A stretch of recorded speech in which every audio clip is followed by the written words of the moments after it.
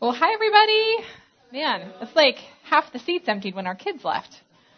All right, well, now I'll have a little space to wiggle around.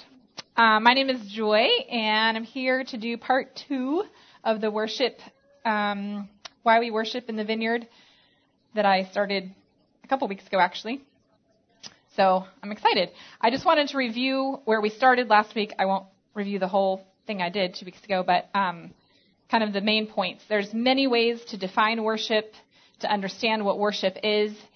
So I just kind of chose to focus in on a couple aspects of it. The first one, I put it this way. Worship, and if you were here, you remember we had some little hand motions. Worship was an action of our spirit in which our body participates. Anybody remember? All right, I'll make you do it at the end of the service again. You're not going to get out of it. Okay. And then the second one that we're going to talk about more this week is worship is a sight that changes us and the circumstances around us.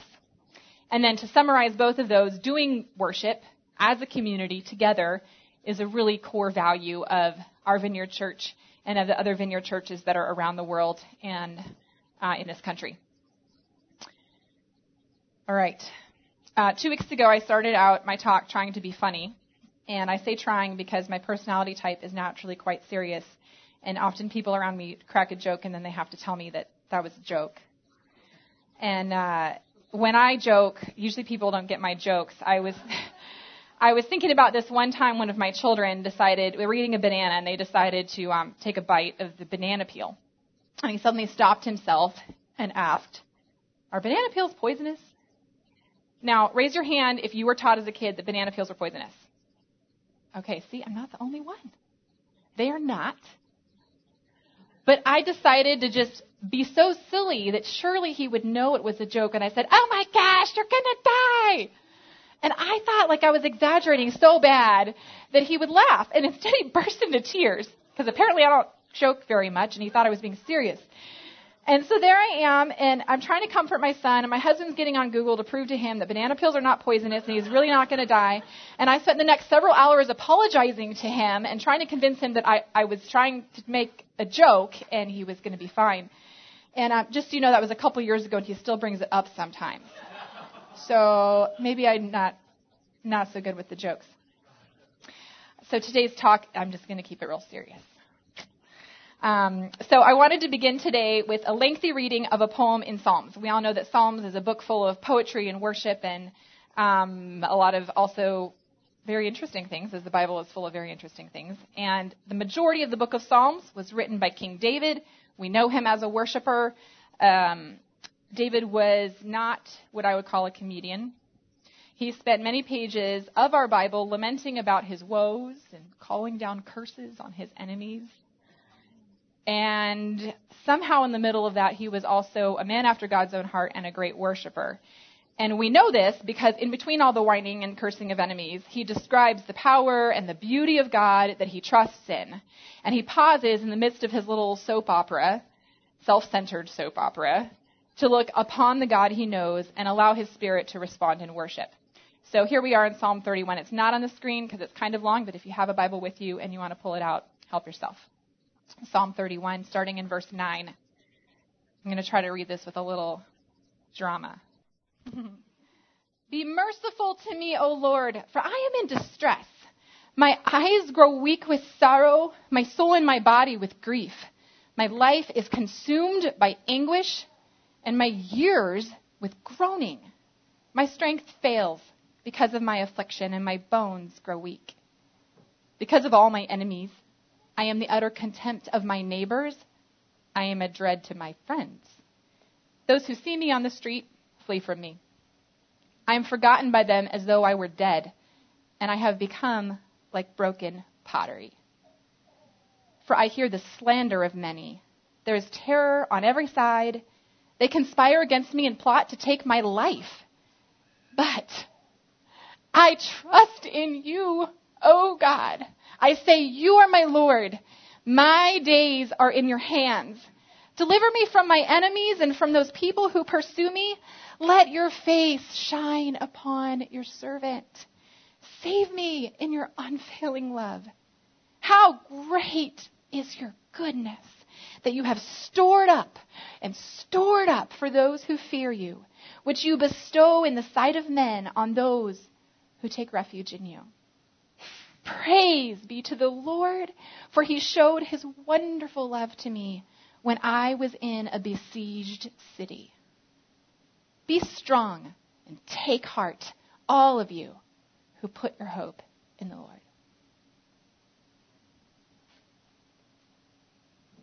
Hebrews chapter 13, verse 15. Through Jesus, therefore, let us continually offer to God a sacrifice of praise, the fruit of lips that confess his name. Now, when I read this verse, the word that stuck out to me is, slanted, which was continually. And it just crossed my mind as there's other parts of Scripture that tell us things like pray without ceasing. And every time you encounter that, you think, continually, really? Like, how would I do? I don't even do very many things at all continually. I breathe. If I'm not sleeping, I'm probably thinking. Unless you're a guy and you're in your nothing box, then you're not thinking while you're in the nothing box. You're just in the nothing, right? If you're a woman, you're probably feeling continuously. We're probably digesting somewhat continuously, but that's subconscious, right? So what happens when we don't want to praise? We're not only just stuck in how would I do this continually, but I don't really feel like doing it continually. And what struck me is we can praise as somehow this undercurrent of our life continuously, because in reality, we are not prevented from worshiping if we are sad, or we are angry, or we are broke, or we are suicidal, or we just lost our job, or we just lost our spouse or our child. Because we engage our spirit, the part of us that is eternal, in worship. And then our spirit tells our body and our emotions and our mind to come into alignment with the truth that says there is a God and he loves you through all things. Going back to King David, we know he started out his life as a young man, as a boy, out in the fields with sheep, taking care of sheep. That was a really romantic job, I'm sure. Lots of stinking, lots of pooping, lots of alone time. Lots of practicing with the slingshot. But a lot of nature, a lot of being surrounded by the quietness and the peace of God. And I really, truly believe that that was a core part of his foundation that set him up for being a lifelong worshiper. And, the course of his life, if you have followed it at all, was really ups and downs. There's, victory in there. There's defeat in there. There's adultery in there. There's murder in there. There's conspiracy in there. There's passion for God in there. There's dancing joyfully and unashamed and worshiping God in front of the whole country in there. There's just this, lifespan, like all of us, the good and the bad. And somehow in the middle of that, we still see these pockets where he says, I worship you, and I worship you in this, and I worship you in this, and I worship you through this, and I worship you in this place. And now, at this point in history, after the coming of Jesus, we have the chance, the honor, to be in the direct presence of God, of Jesus, of the Holy Spirit. And yet sometimes we just stand around picking our nose during worship. I'm sorry, nobody picks their nose anymore. We have, right? Who needs to waste your time picking your nose when you have a phone in your hand or your back pocket? So obviously, I think we know in our heads that during worship, our experience should be Jesus capturing us, ravishing our hearts, taking our breath away, intoxicating us. And if that's not what you're experiencing and you're like, I challenge you, it's possible, and it's possible for you too. Jesus started this journey of sacrifice with his sacrifice of his very own self. And when we meet him in worship, we bring our sacrifice. So I wanted to tell you a story from my life of my pregnancy with my third child. And some of you have heard some of this story, and for some of you it'll be new. I had my first two children. They were pretty stable pregnancies, pretty normal. They were both born at home without any complications, and that was hard and amazing at the same time. And so I had imagined something similar for my third child, and along the way, somewhere in the middle of my pregnancy, I just started to get this feeling that the Lord was taking me on a journey of trusting him in a new way. And at one point, my midwife asked me, so do you have this feeling like something's going to go wrong? And I said, not really, like I don't have a bad feeling. I just have this sense that the Lord is telling me that I could journey with him through anything, even if it meant the loss of this child. And I'm not saying I want to experience that, but somehow I feel him telling me that he's with me in a way that's new that I've never really experienced in my life. And one of the things that I started to do during that season, because I'd heard a lot about this whole praying continuously thing that I referenced earlier, and I decided I like to sing, and songs are easier to memorize than Bible verses, and in some ways songs just come naturally to me. And so I latched on to a phrase from a song, and I'd love to do that song here, but besides the phrase I'm going to tell you, the whole rest of the song is just really complicated, and I don't think it would just be hard to sing. But I'll tell you this part, and maybe someday we'll just sing this part only. And so it goes like this. The joy of the Lord is my strength. The joy of the Lord is my strength. In the darkness I'll dance. In the shadows I'll sing. The joy of the Lord is my strength. And I found myself singing that periodically as I was cooking or however. And so halfway through my pregnancy, somewhere in the 20-something weeks, I was electrocuted. And I had to look up the definition of electrocuted because I thought maybe that's not the right word to use when I'm standing on a stage and I need to be accurate. And I was wrong. The definition of electrocution is death or serious injury. Praise God, neither of those things happened. But I did get an electric shock. My hands were wet. I reached to switch off a lamp, and somehow the electricity passed through the switch. I had enough water to go in and make a connection. And I wasn't wearing shoes, so I'm Googling. And, of course, Googling anything when you're pregnant is a really bad idea, or really for any type of injury for that matter. And Google was telling me that if I had been wearing shoes, that the signal would have passed from my hand through my heart and out both my hands. But since I wasn't wearing shoes, it would have passed down through the core of my body, through my uterus and my womb, and down through my feet into the ground.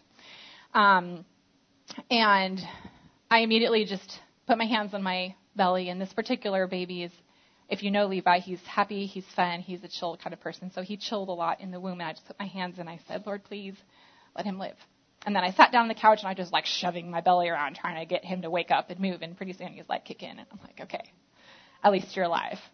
And then I spent a good portion of the rest of that day out in this green belt behind my house with the other two kids, just kind of letting them walk around and run around. And every time that I just started to worry, like, what's going to happen? Is he going to be okay? I just sang, the joy of the Lord is my strength. In the darkness I'll dance. In the shadows I'll sing. The joy of the Lord is my strength. Around 30 or 32 weeks of pregnancy, which if you know the weeks, there's 40 total. So getting toward the 2/3 mark, I started to just have this itching kind of all over my body. It was worse in my feet. And one day I was at work and I was scratching my ankles until they bled. And I thought, it's probably not normal. Probably not the bug bites of being, I thought at first I was like, maybe we were hiking and some bug or some plant or whatever. And it just getting worse and worse. I give my midwife a call and she says, hey, just come on in. We'll do some blood work. It's probably fine. There's a couple different reasons that could be happening, but we'll just do some blood work to rule it out and make sure that, we know everything's fine. So we run the blood work, and it doesn't come back fine. And it was around 35 weeks by this point before the time and all the blood work goes by. And the diagnosis that I got was something called cholestasis, which I had never heard of up to that point. And it basically means that my liver was not doing a good job of filtering for my body or for the baby's body. And so just toxins that are in your body that your liver is supposed to filter out and flush out, it was instead passing through to the baby. And so the placenta is then trying to do the job of my liver in filtering. And what will happen, that they know of cholestasis, they don't know what causes it, they don't know how to fix it. They just know that it eventually, the longer you stay pregnant, will cause stillbirth. Because those toxins will build up in the baby's body and system, and the baby's liver can't process it. And eventually it just builds up, and the baby just passes away in the womb. And so the only way they know how to fix it is to take the baby out. And they decided since I was 35 weeks that they would prefer to wait till I was full term, which was 37 weeks. So I get all of this diagnosis. I get all of this information. The joy of the Lord is my strength. In the darkness, I'll dance. In the shadows, I'll sing. The joy of the Lord is my strength. And about that time of my pregnancy, I had kind of used that scripture up. I had sang it so many times, and I thought, I might need something new. Hang on to here. And my mom sends me this song, which you probably have heard because it's really popular. This is how I fight my battle. It may look like I'm surrounded, but I'm surrounded by you. And that song hit home. And so that became the song then for those next few weeks. So I had 2 weeks to wait from my diagnosis to when I was going to be induced. And if you know anybody who's done like a home birth or a natural birth with a midwife, like the way you approach that in your mind is really different than approaching, I'm going to go to a hospital and I'm going to submit to what the hospital tells me to do. I'm going to do what the doctor tells me to do. Because they're the expert, and when you're choosing to be at home and you're surrounding yourself with a midwife and a good team, you really just want to let nature take its course. You believe your body can do this. And so I just thought, oh my gosh, I don't want to go to a hospital. I hate hospitals, and I don't want to go have them stick me with a bunch of stuff. I've never done this before. I've had 2 beautiful home births with just letting God and my body do what they were designed to do. And so my midwife and I had a long talk, and she decided that even though it was not normal within midwifery care, because I'd had 2 great births before, that she was willing to try to induce me at their birth center. So we'd be across the street from a hospital rather than in my home. And she would, without being TMI, break my water and use some herbs and things that were all natural, and just to see if my body would respond to that and go into labor on my own and then continue labor on my own. And we had a medical doctor that they use on call at the hospital, so if anything went wrong or even just stalled out, and we were like, it's not working, and we've decided we need to get a baby out, that then I could go to the hospital and do whatever the hospital needed to do. And honestly, that was really scary for me to think about, something else kind of taking charge of my physical body and having to submit my body to this process that was kind of forced. And I didn't know how that was going to end up for my body. I didn't know how that was going to end up for my baby. It may look like I'm surrounded, but I'm surrounded by you. This is how you fight my battle. This is how you fight our battles. The induction was successful. He was born in the birth center, in the water type of birth that I wanted. And by a few hours after his birth, he just wasn't breathing well. And my midwife said, you can go home, but he's not going home. He's going to go to the hospital. So they called an ambulance. This is what he looked like the next day when I got to go see him in NICU. And nobody could ever figure out what went wrong with him. The research that I've done on my own says it probably was the cholestasis, that it affected the surfactant that's in the lungs that allows them to breathe properly, because technically he was full term. And he was there for 16 days. And those were some of the hardest, longest 16 days of my life. And they're doing x-rays every day. They're poking his heel for blood work several times a day. Any of you who have gone through a NICU experience, or you have a close friend who has, know how intense that time is, and you have kids at home that want to see you, and I was physically recovering from blood loss and everything that happens with a normal birth and getting pushed in a wheelchair. And I'll tell you, who surrounded me at that time was this church. And there were those of you who showed up when I was sick in bed with a high fever when he was 3 days old, and you held him so he didn't have to be alone. And you brought food to our house.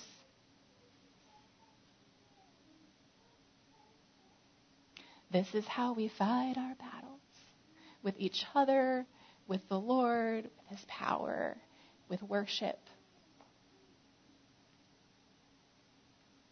He finally came home after 16 days, which was one of the best days, but a hard day. He came home with an oxygen tube on his face, and he needed that for the next 3 months. That was another interesting challenge. But he eventually got it off. And he's been, as you can attest by watching him run around, Peachy King ever since. And he is the most joyful child I've had, not to compare my kids, but he is full of laughter. And he just laughs. He just sees something happening and he just laughs.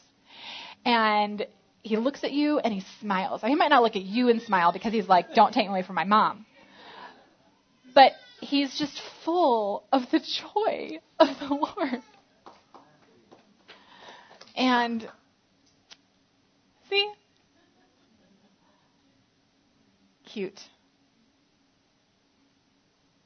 So I would not have gone through, and my husband, and we would not have gotten through that time without the body of Christ and without worship.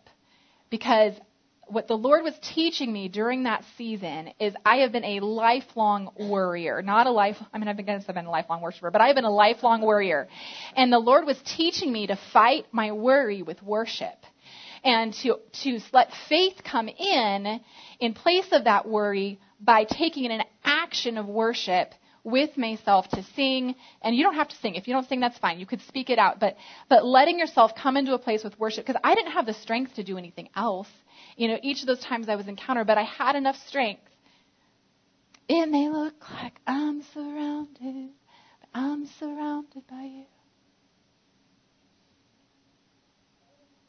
And when we do that, to an extent that we're doing that, we are being changed by worship. We are being transformed by worship. That sacrifice, where instead of choosing, I'm just going to be miserable and worry, I sacrifice, I give to you, Lord, my worship and my praise.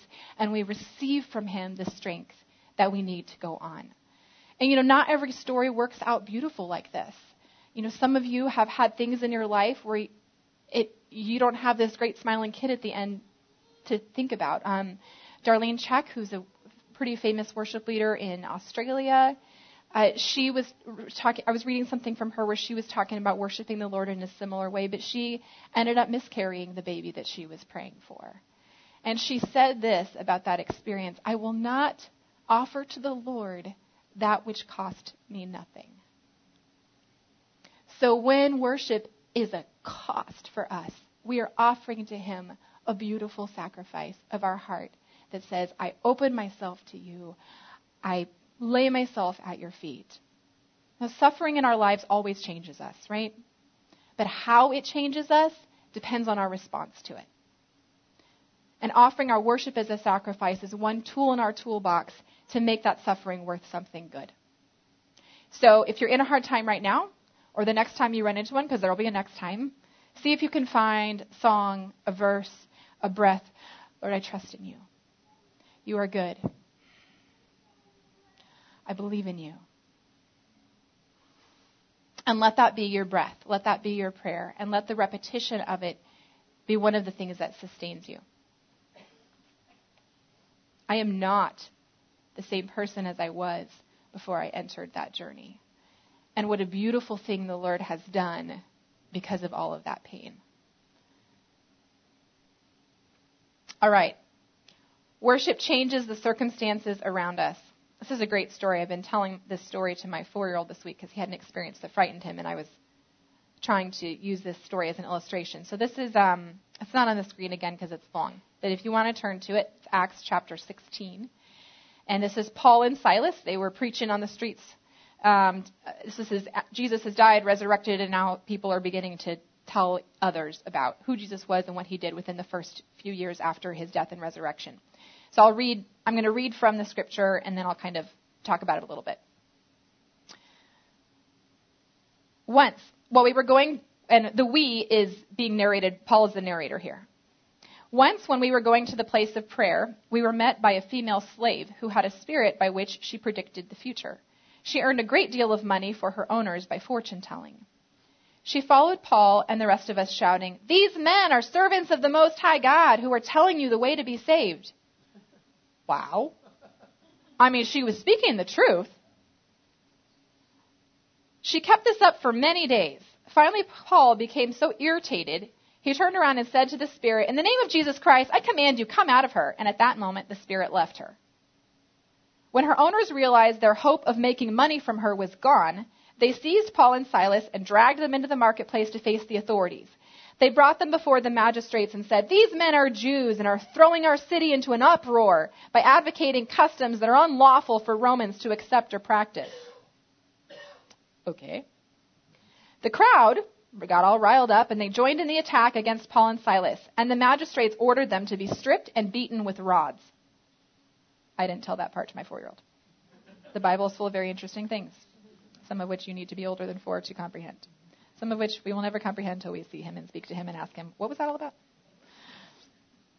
After they had been severely flogged, they were thrown into prison, and the jailer was commanded to guard them carefully. When he received these orders, he put them in the innermost cell and fastened their feet in stocks. And this is the point in the story where Paul and Silas say, "What good? You abandoned us. You don't love us. We were just doing what you told us to do. Now we're in jail.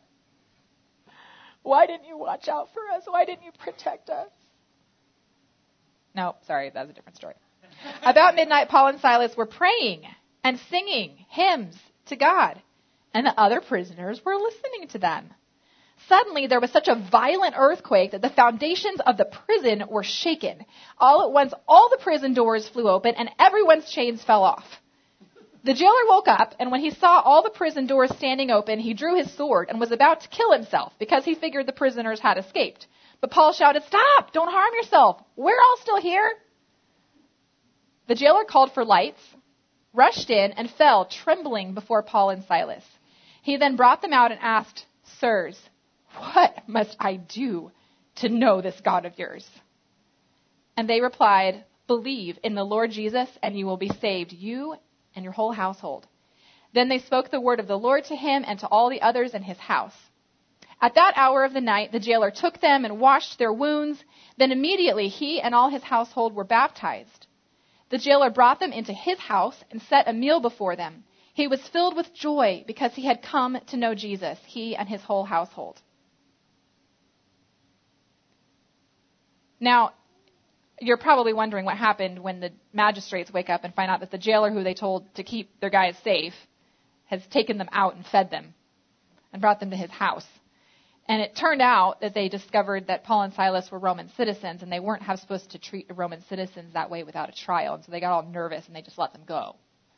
So everybody kind of got out free. So 2 of Jesus' followers get beaten up until they're almost dead. Then they're locked in the innermost cell of a prison, which I'm imagining was a really crappy place to be. Dark, wet, cold, hungry, bleeding. And chained so they can't even move to their bodies to adjust to the pain of their wounds. And they were not depressed. They were not defeated. And they decided to fight their battle with worship. They began to defeat their suffering with praise. I don't think they were expecting there to be an earthquake. I just think they were expecting to sustain themselves through suffering by choosing to worship and praise God. And the rest of that story is just like icing on the cake.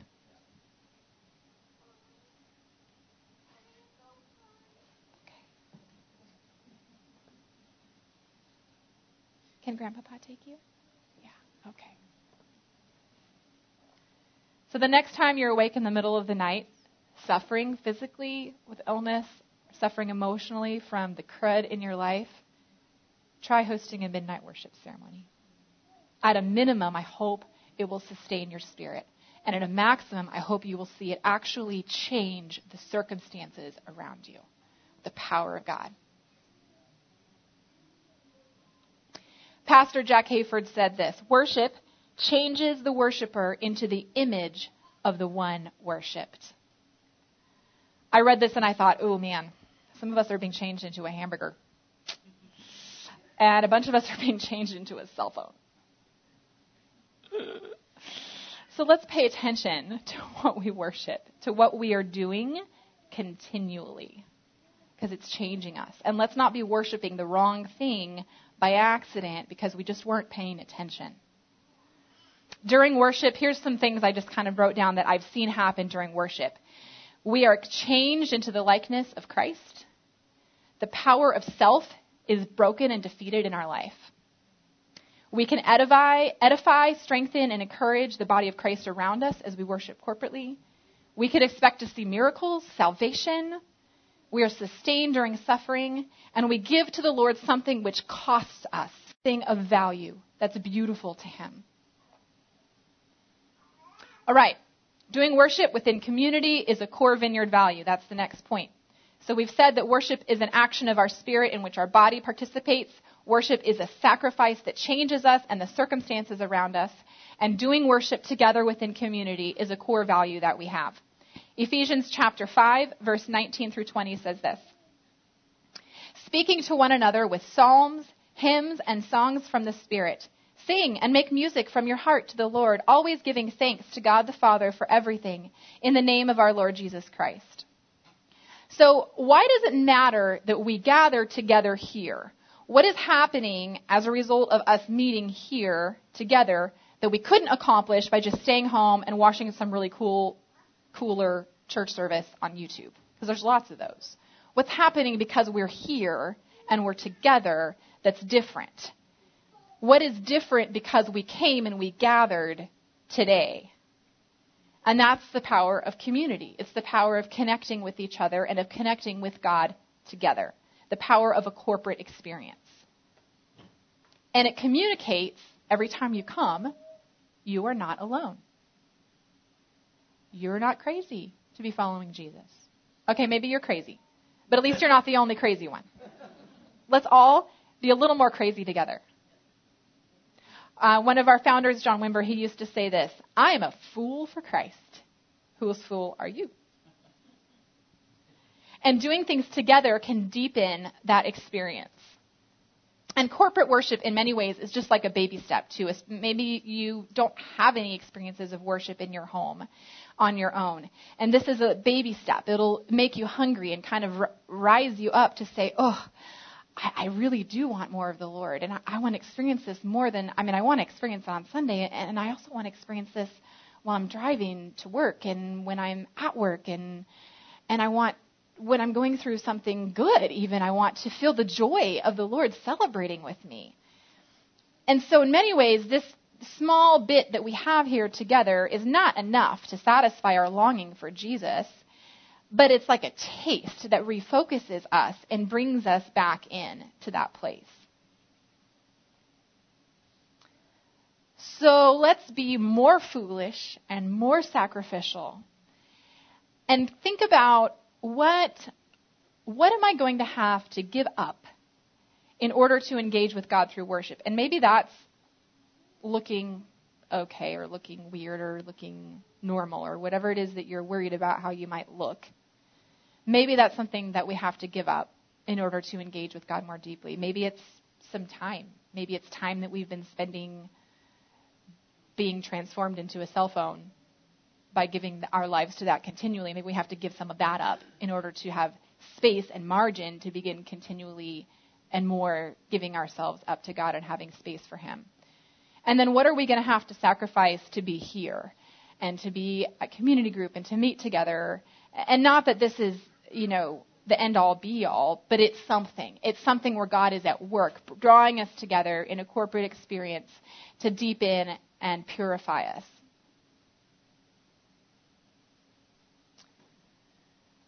I was watching a bunch of YouTube videos this week on worship because I'm also doing a worship small group this fall. And I came into this one where they were doing like a backstage interview with this worship leader, and I had spent some time watching her lead worship, and so I was kind of curious to hear some of her heart in a candid way. And how she defined worship was, worship is the most natural response when we behold Him. And she said, it's when we're most ourselves. We were created for this. And during worship, we return. We come back to the truest sense of ourselves and back to our right mind and back to the mind of Christ. So in some ways, when you're in that place and you're thinking, oh, this doesn't feel like me to lift my hands, or this doesn't feel like me to sing, or this doesn't feel like me to kneel, maybe everything else is the you that's being purified and refined still, and this you that lifts your hands and this you that kneels before Him is your truest self, and He's slowly refining the rest of you to bring you back into this place of connection with Him where we can behold Him, and then our hearts and our bodies just respond.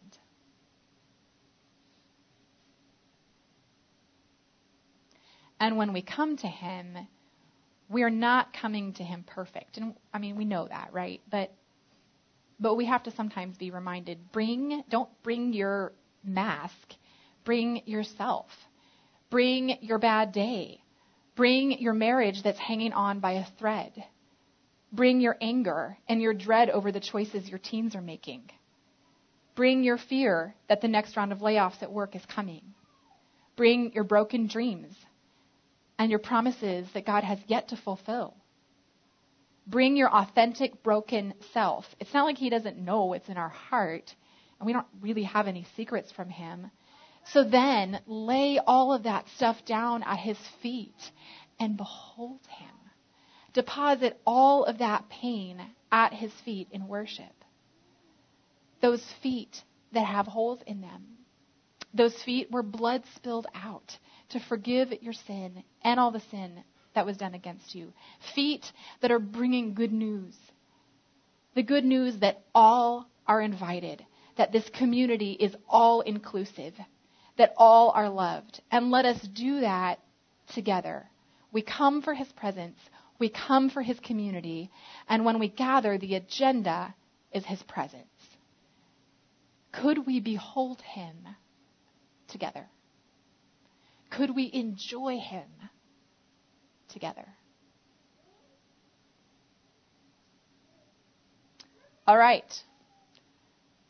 You ready to move? I forgot to ask the worship team to do a song at the end of the service today. I did that when I preached last, and it was great, but I forgot. So we're just going to spend some time in his presence without that. Maybe, Benjamin, you could be getting ready to play a song with no words. Worship is an action. Up. Worship is an action. Up. An action of our spirit, wiggly fingers, in which our body participates. Turn around. All right, you ready for the next one? Worship is a sacrifice that changes us. Hand over your heart. Changes the circumstances around us. And it's a corporate experience. Yeah. Let us behold him together. I'm going to pray. Okay, we'll do it again. You already up. Worship is an action of our spirit in which our body participates. Worship is a sacrifice that changes us, changes the circumstances around us. It's a corporate experience in which we behold him. Amen. All right, now let's pray. Holy Spirit, I thank you for your goodness, for your love, for your passion that is unending, and that all we have to do is show up. And you have been here waiting for us. You have been here calling us. You have been here saying, I'm so ready to fill you. And we just need to crack open our hearts a little bit more and say, come. And we just need to extend our hands to say, I'm telling you with my body that I'm ready for you to come in. I'm ready to sacrifice. I'm ready to bring you my brokenness. I'm ready to bring you my marriage that's falling apart. I'm ready to bring you my teenagers that I'm so worried about. I'm ready to bring you my anger over my little kids' weird behaviors. I'm ready to bring to you my broken self and those promises I know you've told me that aren't coming true yet, and say, I'm here. I am here at your beautiful feet. And I lay myself down as a sacrifice to you. Would you fight my battle? Would you surround me with yourself and with your people? Would you fill me with your joy through every circumstance so that I can continually be walking and experiencing you in all time?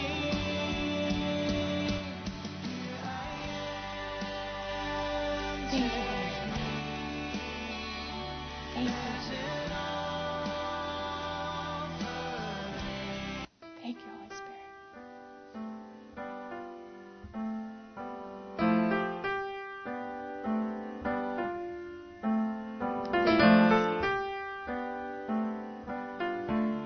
We're surrounded by you.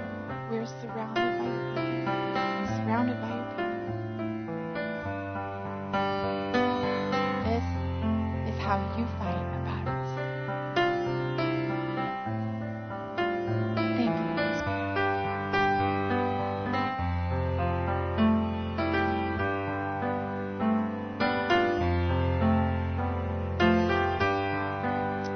All right, well, we always love to spend some time at the end of the service praying for each other. And maybe if you're just feeling nervous, maybe just turn to some folks next to you and ask for some prayer. But we're also going to have some folks, if y'all who want to help me pray for people would come on up, stand up here at the front of the stage, and just come. If something from today has grabbed your heart and you're just ready to repent, or you're ready to just say, Lord, I'm ready for more of you. What is it going to look like? What am I going to have to sacrifice to say, I want you to come in and fill me more? Then come on up. We'll pray with you. If you have something else you came with today, a circumstance in your life you need some encouragement on, or a physical injury or problem, illness going on you want some prayer for, folks, we're going to be out here and pray with you. And don't, this is part of our transformation, is humbling ourselves and praying together and experiencing that together. It's something that we can do that you can't get by watching church on YouTube. So take advantage of it. Come on up here and let us